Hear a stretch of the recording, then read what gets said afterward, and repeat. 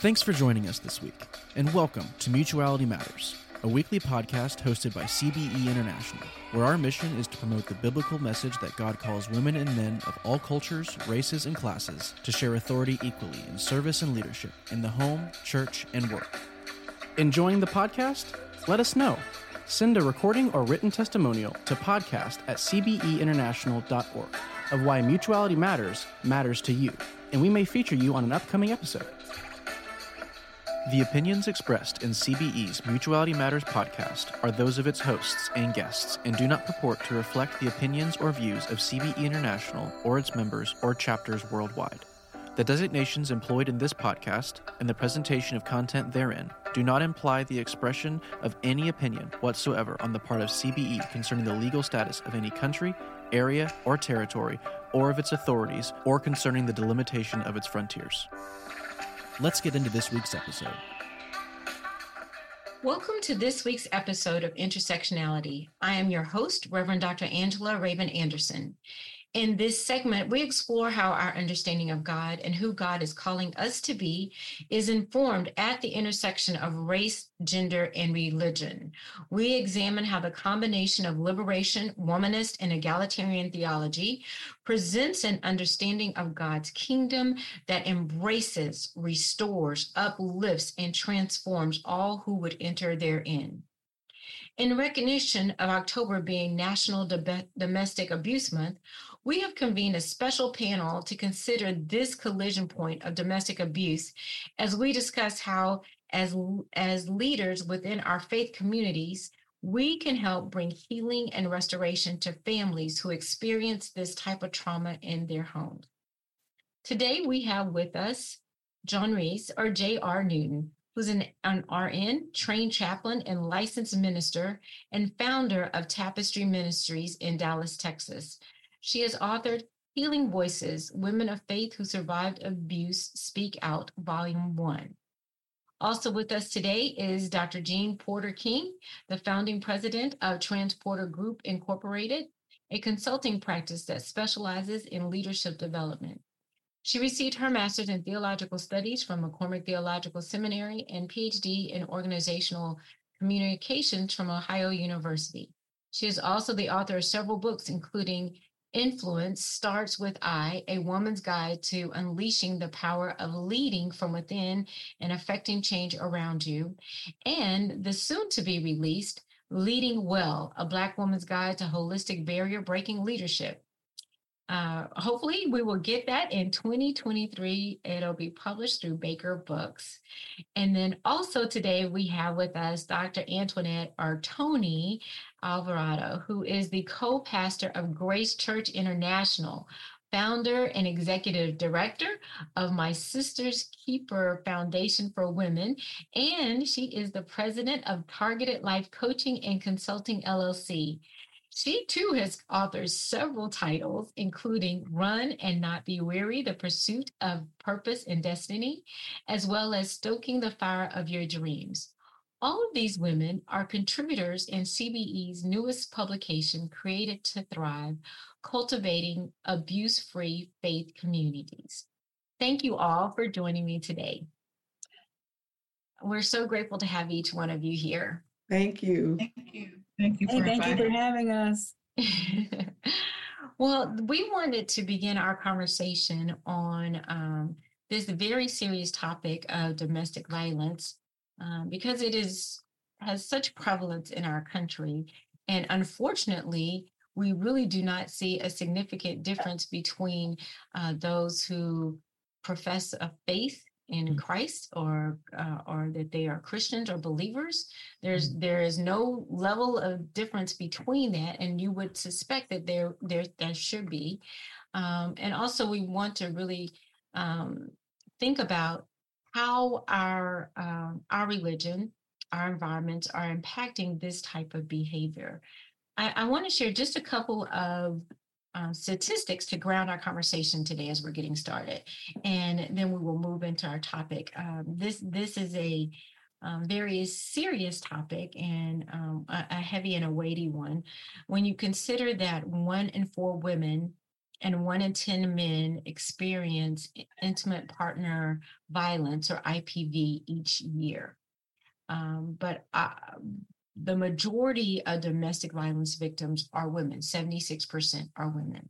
Mm-hmm. And then when you also think about that, half of the female homicide victims are killed by either a current or a former male intimate partner, that really said something about the relationships that we are seeing within our families and within our communities. Mm-hmm. And then finally, domestic violence cost in the U.S. has been estimated approximately $67 billion on an annual basis. $1 billion when you consider lost productivity, increased healthcare costs, the incurred criminal justice costs with going through the processes, and many other issues. So this is something that's very significant in our communities. So today I wanted us to kind of begin our conversation. The focus for us is always kind of our understanding of God. And if we come into this conversation understanding that in Genesis 1, we see God, our creator, forming the Adamai, the earth creature, right? And God engenders the earth creature, male and female. And God says that this earth creature that I've created is created in my image, and God deems it very good. Very good. So there's value in both the male and the female. Both are very good, right?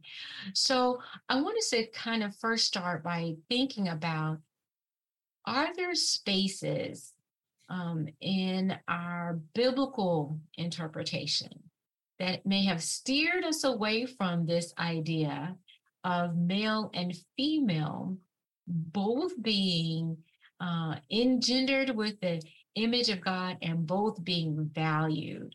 JR, what are your thoughts about that? Well,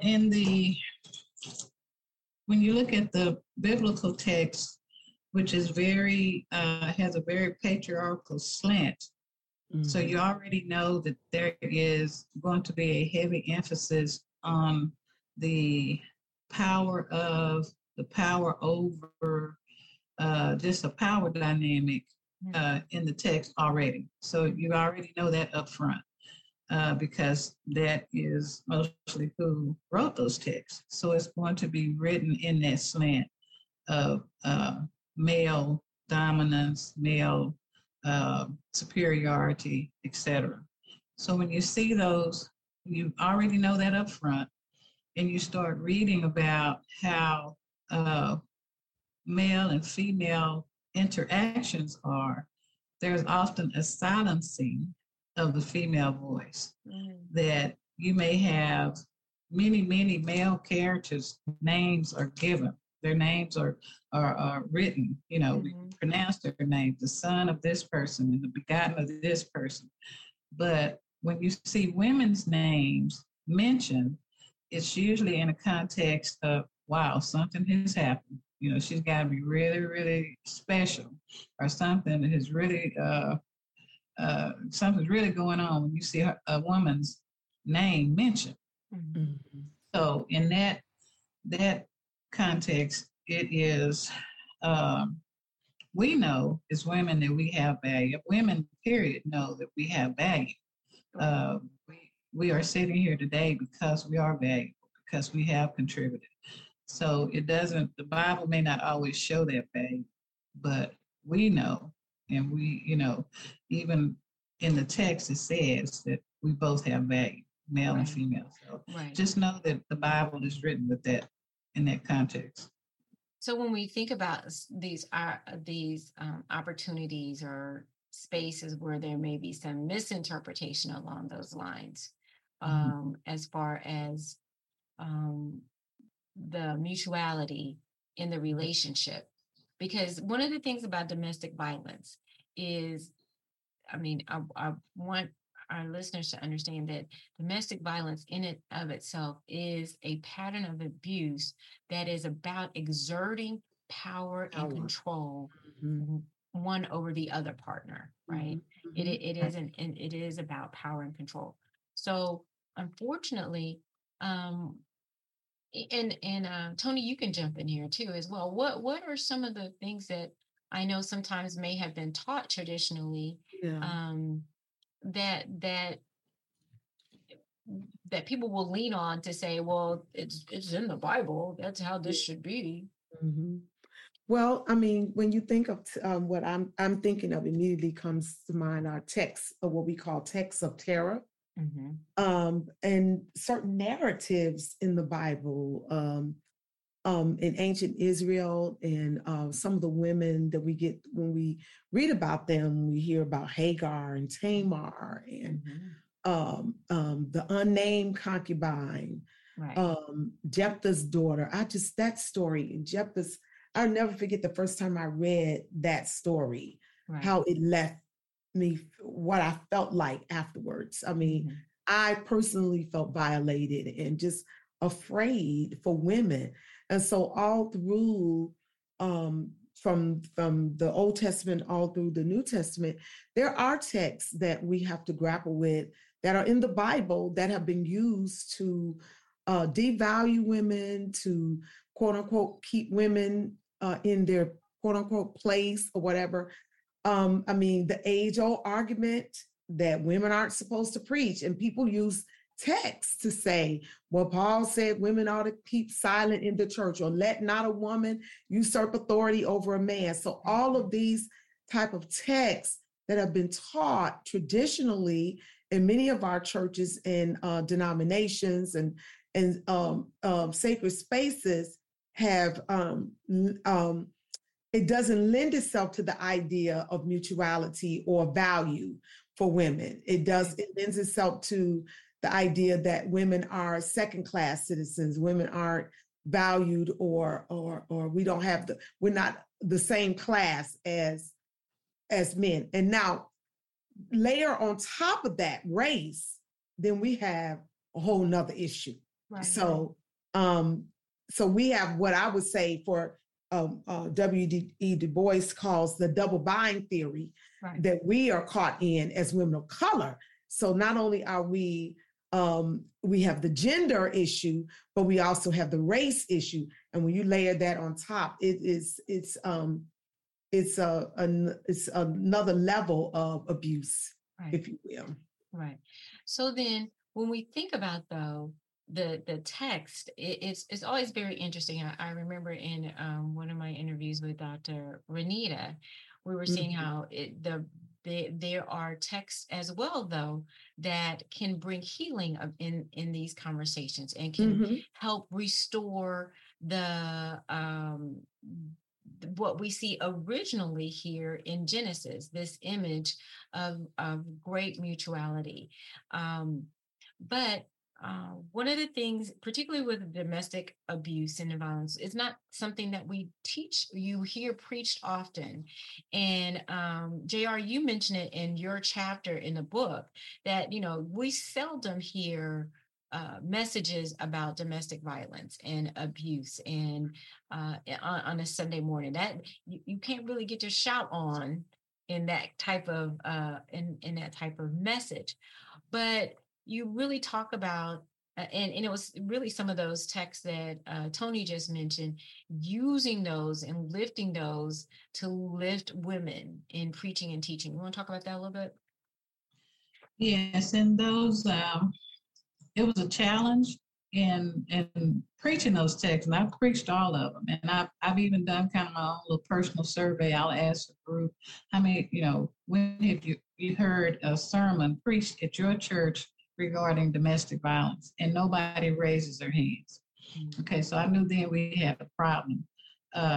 So when I looked at, especially in Judges 19, the concubine and the Levite, that's a horrible story. The first time I heard that preached, I almost fell out of my seat. It was sitting in the middle of the Bible, it's sitting there, and no one talks about it. So when I started working on that, it took me a few months to pray and get through that text and be able to stand there and preach it. and let people know that text of terror, as Phyllis Tribble calls it, is sitting there. And I wanted, when I brought it around, I wanted it to show how this young woman was devalued. She had value, but no one, the males in her family, even the Levite, her father, the servants, no one saw her value, and she was left clinging to the threshold of the door. She refused to die in the streets. She died on the threshold. I want you to see me on your way out. You will see my dying body on my way out. You will recognize what you did to me. So she took some self-agency there. Yes, she did. Yes, she did. Took back some of that power. Yeah. She took back the little power she had.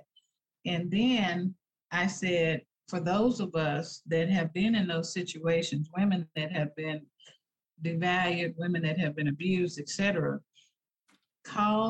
put your name in her name's place. Give her a name. She has no name in that text. So it's up to us, especially those of us that preach the word, it's up to us to give her a voice, to give her a name, to name her. So, and not leave her silent. Because when I was telling my son about this text, and he just got real quiet, I said, "What's up?" He said, "You know what, Mom? That sounds like silent noise." I said, "Wow." He said, "You know the noise occurred. You know the screaming. You know all of the things, the shouting. You know the pleading, all of that. She fled for her life. But it is silent noise when no one speaks of it, when no one gives it a voice." So I think we preach those texts that are very difficult regarding how women have been abused and they have not been brought forward.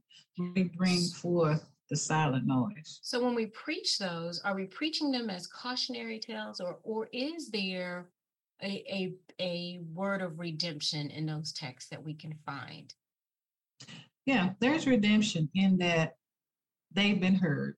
You know, they're no longer laying in the Bible just as on your coffee table. It's not a coffee table situation. It is now you've heard it. Now you have to acknowledge that you've heard it. Now, how do we deal with it? How do we not repeat some things? How do men be aware of how they treat women? It is some redemption in that, because some people may not really be aware of their actions, or some women may not really see, oh, wow, that is abuse, you know, and where am I in that picture? So there is redemption. And I try to bring that part out, even if it's nothing but giving that person a name. I do think that when you said, is it, do we preach it as a cautionary tale, or is there redemption? I think it's a both and. Okay. Because as a cautionary tale, it's part of the story of fallen humanity. Yeah. And the reason we needed redemption. Yes. And the very situations in which we see, even with those texts of terror, those happen today, and it is an outgrowth of fallen humanity. Yes. And it speaks to the need for redemption of our Savior, and then our role in helping to redeem current situations. Yeah. And, you know, it's interesting because of course, we focus on victims, but I also think too, how do we redeem that perpetrator? Yeah. You know, how do we bring them into a space of repentance and wholeness? That God is wanting for all of the children, right? For all of the children. That I'm so glad you brought that out, Angela, because I think sometimes when we talk about domestic violence, of course, the victims are prominent in that. The need for redeeming them and healing is so prominent, but also the perpetrator. Yeah. God wants to redeem everybody in the story.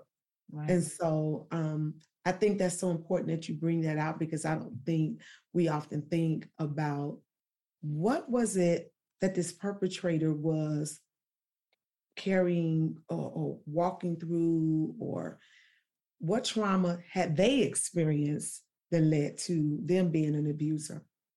I think because it's such a topic, especially in African American communities. You know, we have this saying that what goes on at home stays at home. regardless of how bad it is. Yeah. And I think once we start taking things out of our home and out of things that are happening in our houses, and you're putting them, you're preaching about that in the pulpit, it does get very uncomfortable. But it needs to be done in order for healing to abound and for us to not have this to be a generational situation. So I addressed it. Yeah, and and also not only just preaching about domestic abuse specifically, but then even addressing these issues around power dynamics in relationship. As we talk about preventing, creating these communities that prevent abuse from occurring, lifting up the scriptures that really do support the idea that we love each other and we mutually submit to each other, and then we both mutually submit to God in the relationship. And what does that look like? When we really talk about love God and then love your neighbor as yourself, or love your partner as yourself. And how does that, what does that look like? Having these loving, caring relationships that are not power-based. Yeah. So, Jean, one of the things that you mentioned in the chapter in the book that you talked about was the role in our society of imagery in marketing, and that we live in a society where that's highly influenced as far as we see these images of women that are, hypersexualized. And again, kind of showing this strange power dynamic of men over women, or women being very subservient. How does that challenge us for the church today? Well, I think as you connect the hypersexualization of women to the power dynamic, we have to go back to the scripture and our theology around humans created in the image of God. And you unpacked Genesis 1. And I think what happens in the church is people go to Genesis 2 and there's a misinterpretation and the power dynamic is reintroduced. Right. And so as in Genesis 1, humans were created in God's image, male and female created he, them. We are the Imago Dei. But in Genesis 2, there's this chronological hierarchy, if you will. Well, Adam was created first, and Eve was the helpmeet. And in most Black churches, helpmeet has become a noun, and that the woman is the helpmeet, which puts her in an automatic subservient position, versus the Hebrew is she was a helper that was appropriately suited for him. And that helper, Azar, is used throughout scripture to talk about one who helps, and is often referred to God as the God who helps. It is the saving help. And it's the kind of help that God gives. Well, it's not just, Jean, you said something, you said in our Black churches, help meet has become a noun. And it has become also an identity. An objectified noun. It's an identity, a role, and almost a place of honor. In some in some places it's a position. It's a position of honor. Position, right. And so that reinforces, and other texts that are, again, misinterpreted, taken out of context, it continues to reinforce the subservience of women. And when your theology, says that women are second-class citizens, women are second, then that suggests that those that are in power can use that second-class person any way they wish. And people might think it's a stretch to say, oh, domestic violence and just this help me. But and to me, they're connected, because it does violence against the very image of God that is within us. Right. And the power dynamic, when God created humans in God's own image, it was with the fall that love became lust, that grew, one race became powerful over another, one gender over another. Those power dynamics were introduced with the fall. And that's what we see then with the hypersexualization, the objectification of women. And in the church, how we have to combat it is to continue to lift up the value, the equal and mutual value of women. But not just because it's a sociological or anthropological thing. It's because, going back to your scripture, the very first one in Genesis, we too are the Imago Dei. Right. We hold the image of God within us, and that has implications for how we see ourselves and how we see each other, how we treat ourselves and how we treat each other. Yes. Well, and for me, it even, you brought up that Ezer word, because that is a saving helper. It is not the maid. It is not the servant. It is who I call when my back is up against the wall and I need somebody to get me out of this situation. That is the Ezer that we see, and so that always it's really it's the same word that we get the word paraclete from when we talk about the Holy Spirit in the New Testament. It's the same word.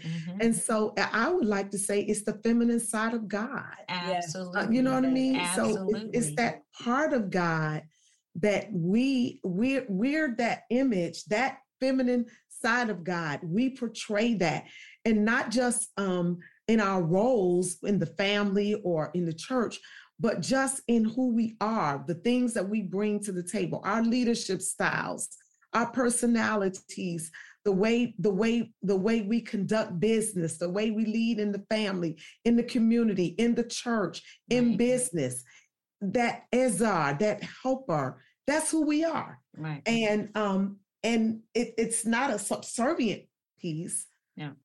It's not lesser than, it's equal, and it's mutual. CBE published a book 2-3 years ago that Created to Thrive is like another extension. This one was Mutual by Design.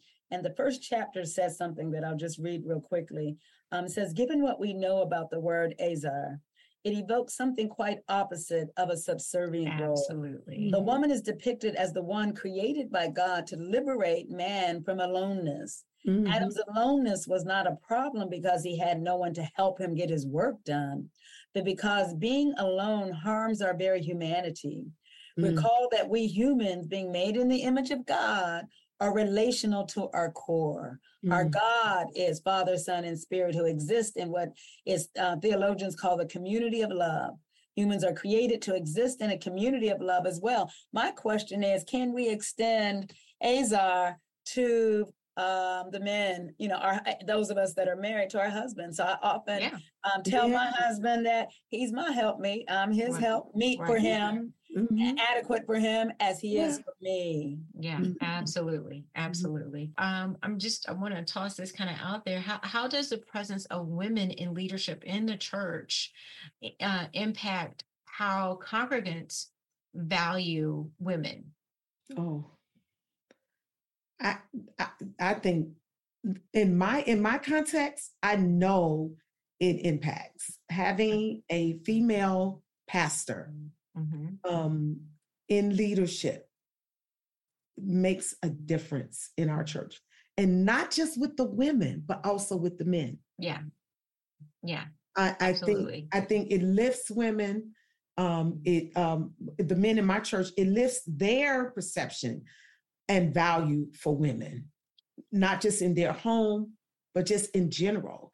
Seeing me, and not just me, but other women in our church operate in leadership roles, not just as a secretary taking notes in meetings, but actually decision makers and implementers and people who have governmental authority and leadership in our church. Jean, you were about to add something to that, though. Yeah, I was going to just give 4 ways in which the presence of women in leadership roles impact the church and the valuation of women. One is the church as the ecclesia, the called out of God, the place where we are to make disciples, and therefore it has a major role for the spiritual formation of believers. I'd like to say the holistic formation of believers. So when women are present in those leadership roles, the very formative years and ideas and formative practices really bring forth something really powerful, because we're looking at forming the whole person and not privileging just the spiritual over the natural, but we're looking at this integration. And I believe when women are in the leadership roles, because there are things that women have to tend to differently than men have to tend to, but we see it as part of that formation. Secondly, I think you've already hit it, everyone that has spoken so far, for the next generation, men and women, boys and girls, but especially for the young women coming along. If they can see it, they can be it. When they see a woman preaching, there's a woman who's about to plant her church in Pittsburgh. We grew up in Western Pennsylvania, Northern West Virginia, and Eastern Ohio. This is called the Ohio Valley or the tri-state area. Years later, she types all of this around the impact I had on her as a young girl, and her pastor was a female, and my first pastor was my granny, my grandmother. So if you can see it, you can be it. You don't even think that it's not possible. So it also boosts the confidence of women. And then the third one is women, I believe, in leadership. When we're there and we give voice to what's important in congregations, and whether it's structural issues in the congregation, practical issues, or even social justice issues on the outside, we begin to bring the voice of what's important to women, what's important and why we put an emphasis on certain things. So again, that's 3 of the 4, the other ones you had mentioned. I just think that we bring a great vision and image. Oh, the 4th one was going to be innovation. When you talk about diversity, and one of the major reasons companies want to focus on diversity and inclusion is that innovation. Right. We get more innovative programs, more innovative pastoral care, more innovative outreach. We get innovation when you have the gender diversity, generational diversity, even the cultural diversity. Yeah. And so that would be another reason that it's important to have those faces and those voices in places of leadership. Yeah, absolutely. Absolutely. And I think it's the spiritual formation of the whole community. Oh, that's good. Order CBE's most recently published book, Created to Thrive, Creating Abuse-Free Faith Communities. Created to Thrive brings together the voices of experts and faith leaders to tackle topics related to abuse. Born out of a desire to equip pastors and Christian leaders to respond wisely to create safe spaces where all can flourish, Created to Thrive explores the dangerous consequences of women's devaluation and how skewed theology can perpetuate abuse. Created to Thrive will help you to understand and address domestic and church abuse, gain best practices for creating abuse-free spaces, and to respond wisely to reports of violence. Buy now through CBE's online bookstore at cbeinternational.christianbook.com. Tony, I wanted to ask you, because I know that you mentor and you co-pastor and work with a lot of women as you're doing leadership development work with them. And I know most certainly, especially as we consider those statistics, there have been individuals that even as they may have a desire to move into leadership, that they've been the victims of domestic violence and IPV. How do you see that when you're working with them? How do you see the impact of that on those women? Well, first of all, I think the statistic says that in when we look at our churches, and it may be higher now, but 1 out of every 3 on your row has experienced domestic violence or intimate partner violence. And so the statistics can be astonishing. We do a thing every year in October in our church called we used to do worship in pink, but now we do worship in pink and purple in the month of October. And so we did a thing a couple of years ago around domestic violence, and we had someone come in and talked to us about it. And just we highlighted survivors of not just breast cancer survivors, but survivors of domestic violence. And it was one of the most healing experiences that we've had in our women's ministry. And to have women brave enough to share their story, and the way we came around each other to help and minister to each other. Because here's the thing, sometimes women have been victims of violence and didn't even know that they were victims of violence. Yes. And so even in my own life, I remember when I finally came to realization that I had been violated. But like you don't, sometimes you don't even know that that's what it is until you're educated and realize the impact that it's had on your life. But when you say, how is it, I think it impacts the way women show up. I think it impacts their ability to speak their truth or use their voice. Sometimes they're afraid or they hold back on what they know. They when I mean by what they know is what they bring to the table in terms of ingenuity or knowledge or wisdom or creativity. All those things that we've been talking about that women bring to the table. I think sometimes women hold back because they have been victims of violence. And so is it safe for me to use my voice? Is it safe for me to show up? Because when I showed up before, I was slapped around or told I couldn't or whatever. And then one of the issues is some, particularly when married women, sometimes they're married to the pastor or the church leader that's, you know what I'm saying? And so they can't say, or whatever. That's one of those things when we're talking about, developing women as leaders. I think we have to be very mindful of when we consider spiritual formation, bringing those mentors alongside of them, people that can support them, because it will come, it will begin to show up in some space or place what that person has experienced before, and so I think as we think through how do we equip women to serve, like you said, knowing that 1 in 3 have had this experience or 1 in 4 have had this experience, then you have to always kind of be mindful of that, even as we're training women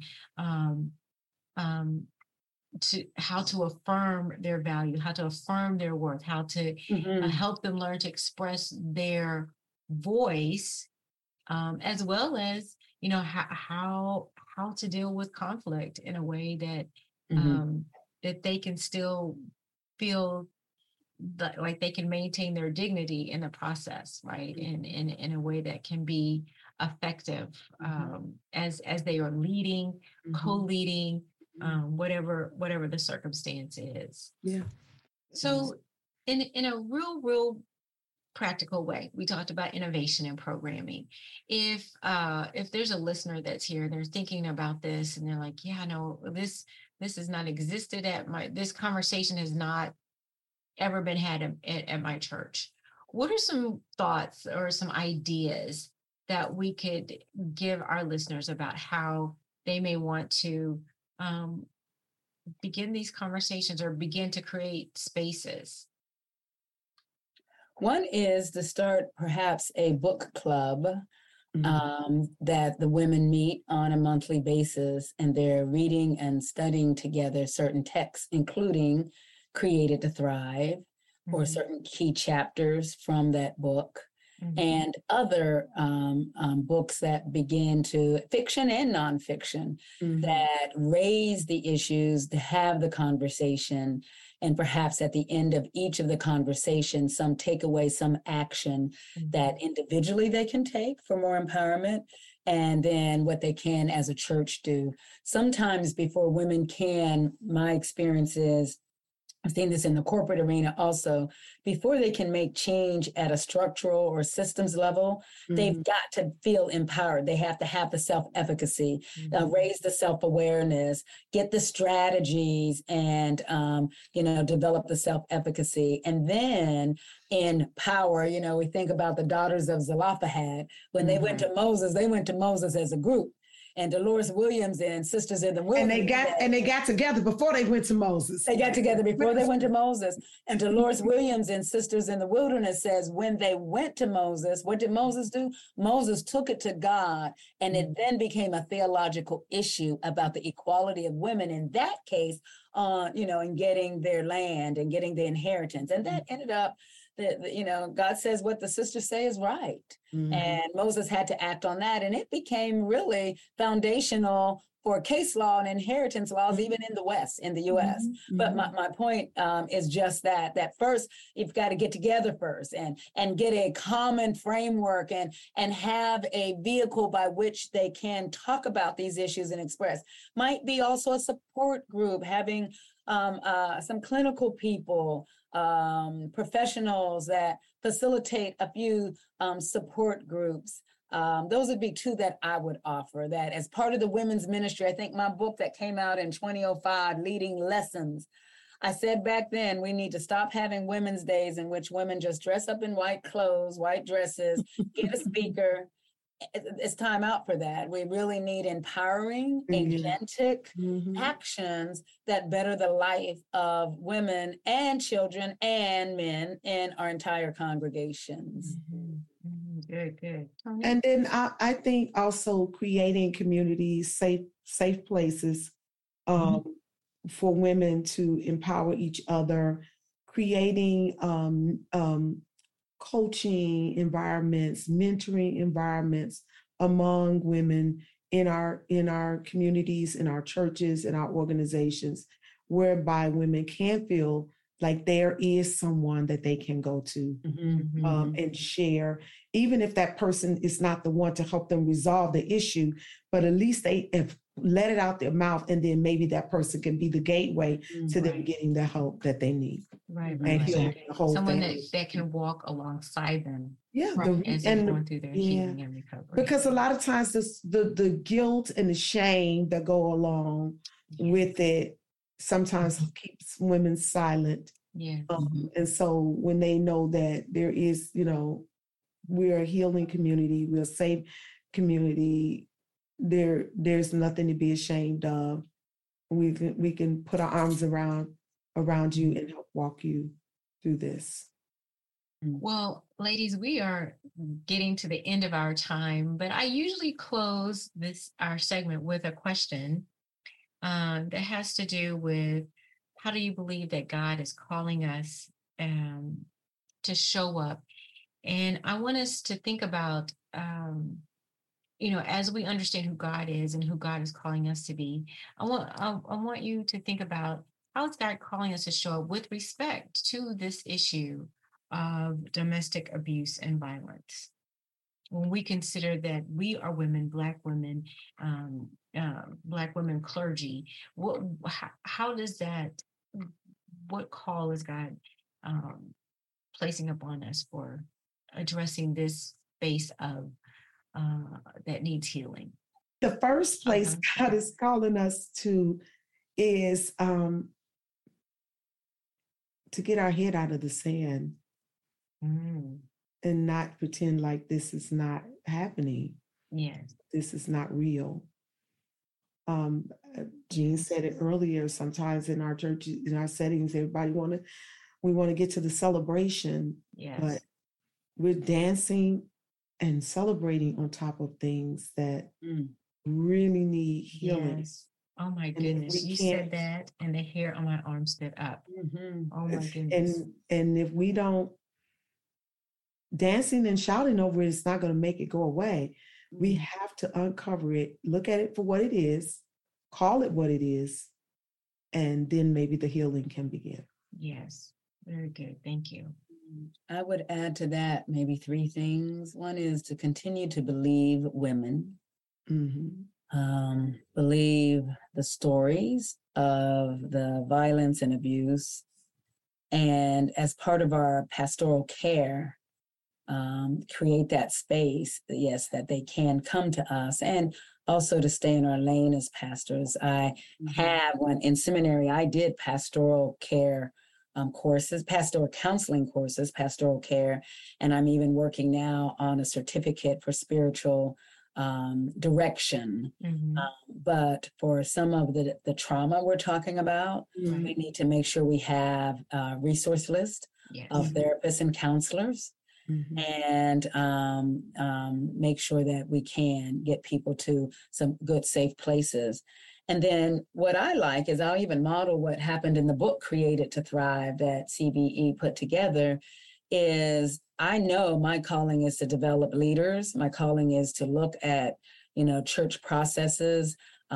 Before I married a pastor and became the executive pastor, I consulted to a number of churches.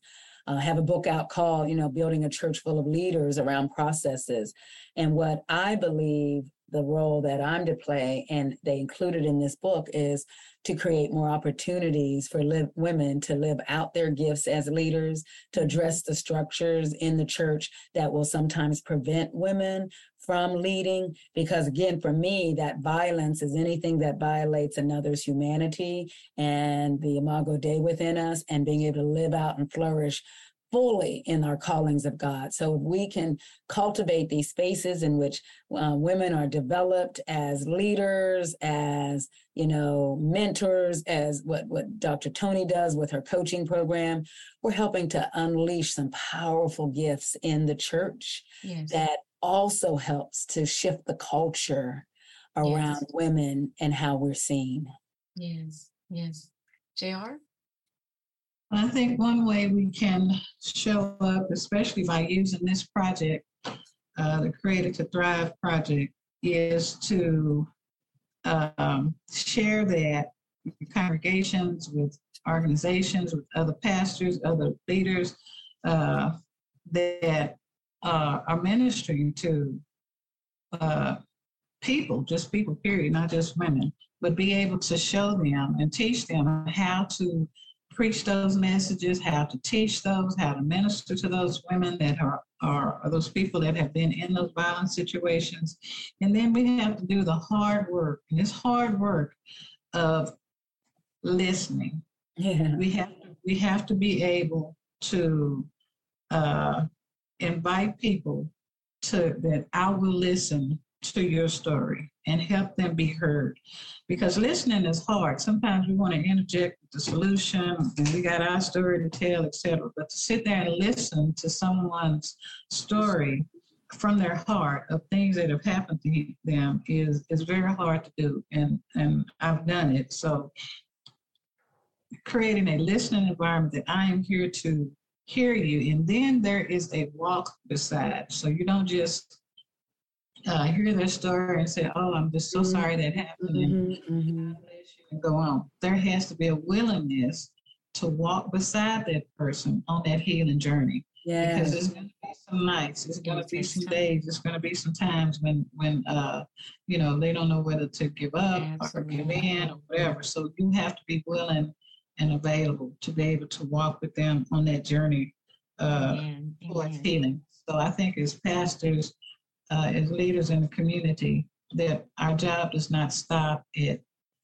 there is both, it's the it and that we have to preach it, we have to teach it, we have to mentor it, we have to listen to it, and we have to live it, to walk with it. Amen. Well, thank you all. This has been a wonderful discussion, and I hope that those of you who are tuned in have enjoyed this conversation as well. There's been some incredible information and wisdom shared today. And so to each one of you, I say thank you. And to all who are joining us today, thank you as well. Please stay tuned to all of the brand new episodes that we continue to drop weekly from our incredible team of co-hosts. And in the meantime, I would invite you to go to the show notes where you can learn how to follow each and every one of our members on the podcast, as well as each one of our guests and any of the new members of our CBE family. Be sure to follow CBE International on Facebook and Twitter. You should also go and check out our website at www.cbeinternational.org for more content. Subscribe to our blog, magazine, and academic journal. Watch videos and listen to audio of past conferences and events. And you should even go visit our bookstore, where you can find a ton of talented authors and subjects that will enrich your faith and equip you to use your God-given talents in leadership and service to the gospel for all, regardless of gender, ethnicity, or class. Amen. Well, I am Reverend Dr. Angela Raven Anderson, and I would like to thank Landon, our support tech, and the entire team of CBE International that makes this podcast possible. We are Mutuality Matters. Thanks for listening. Looking for more information about CBE and our mission for biblical equality? Then please visit cbeinternational.org for more information. And please be sure to tune in each week for new episodes here or wherever else you listen to podcasts.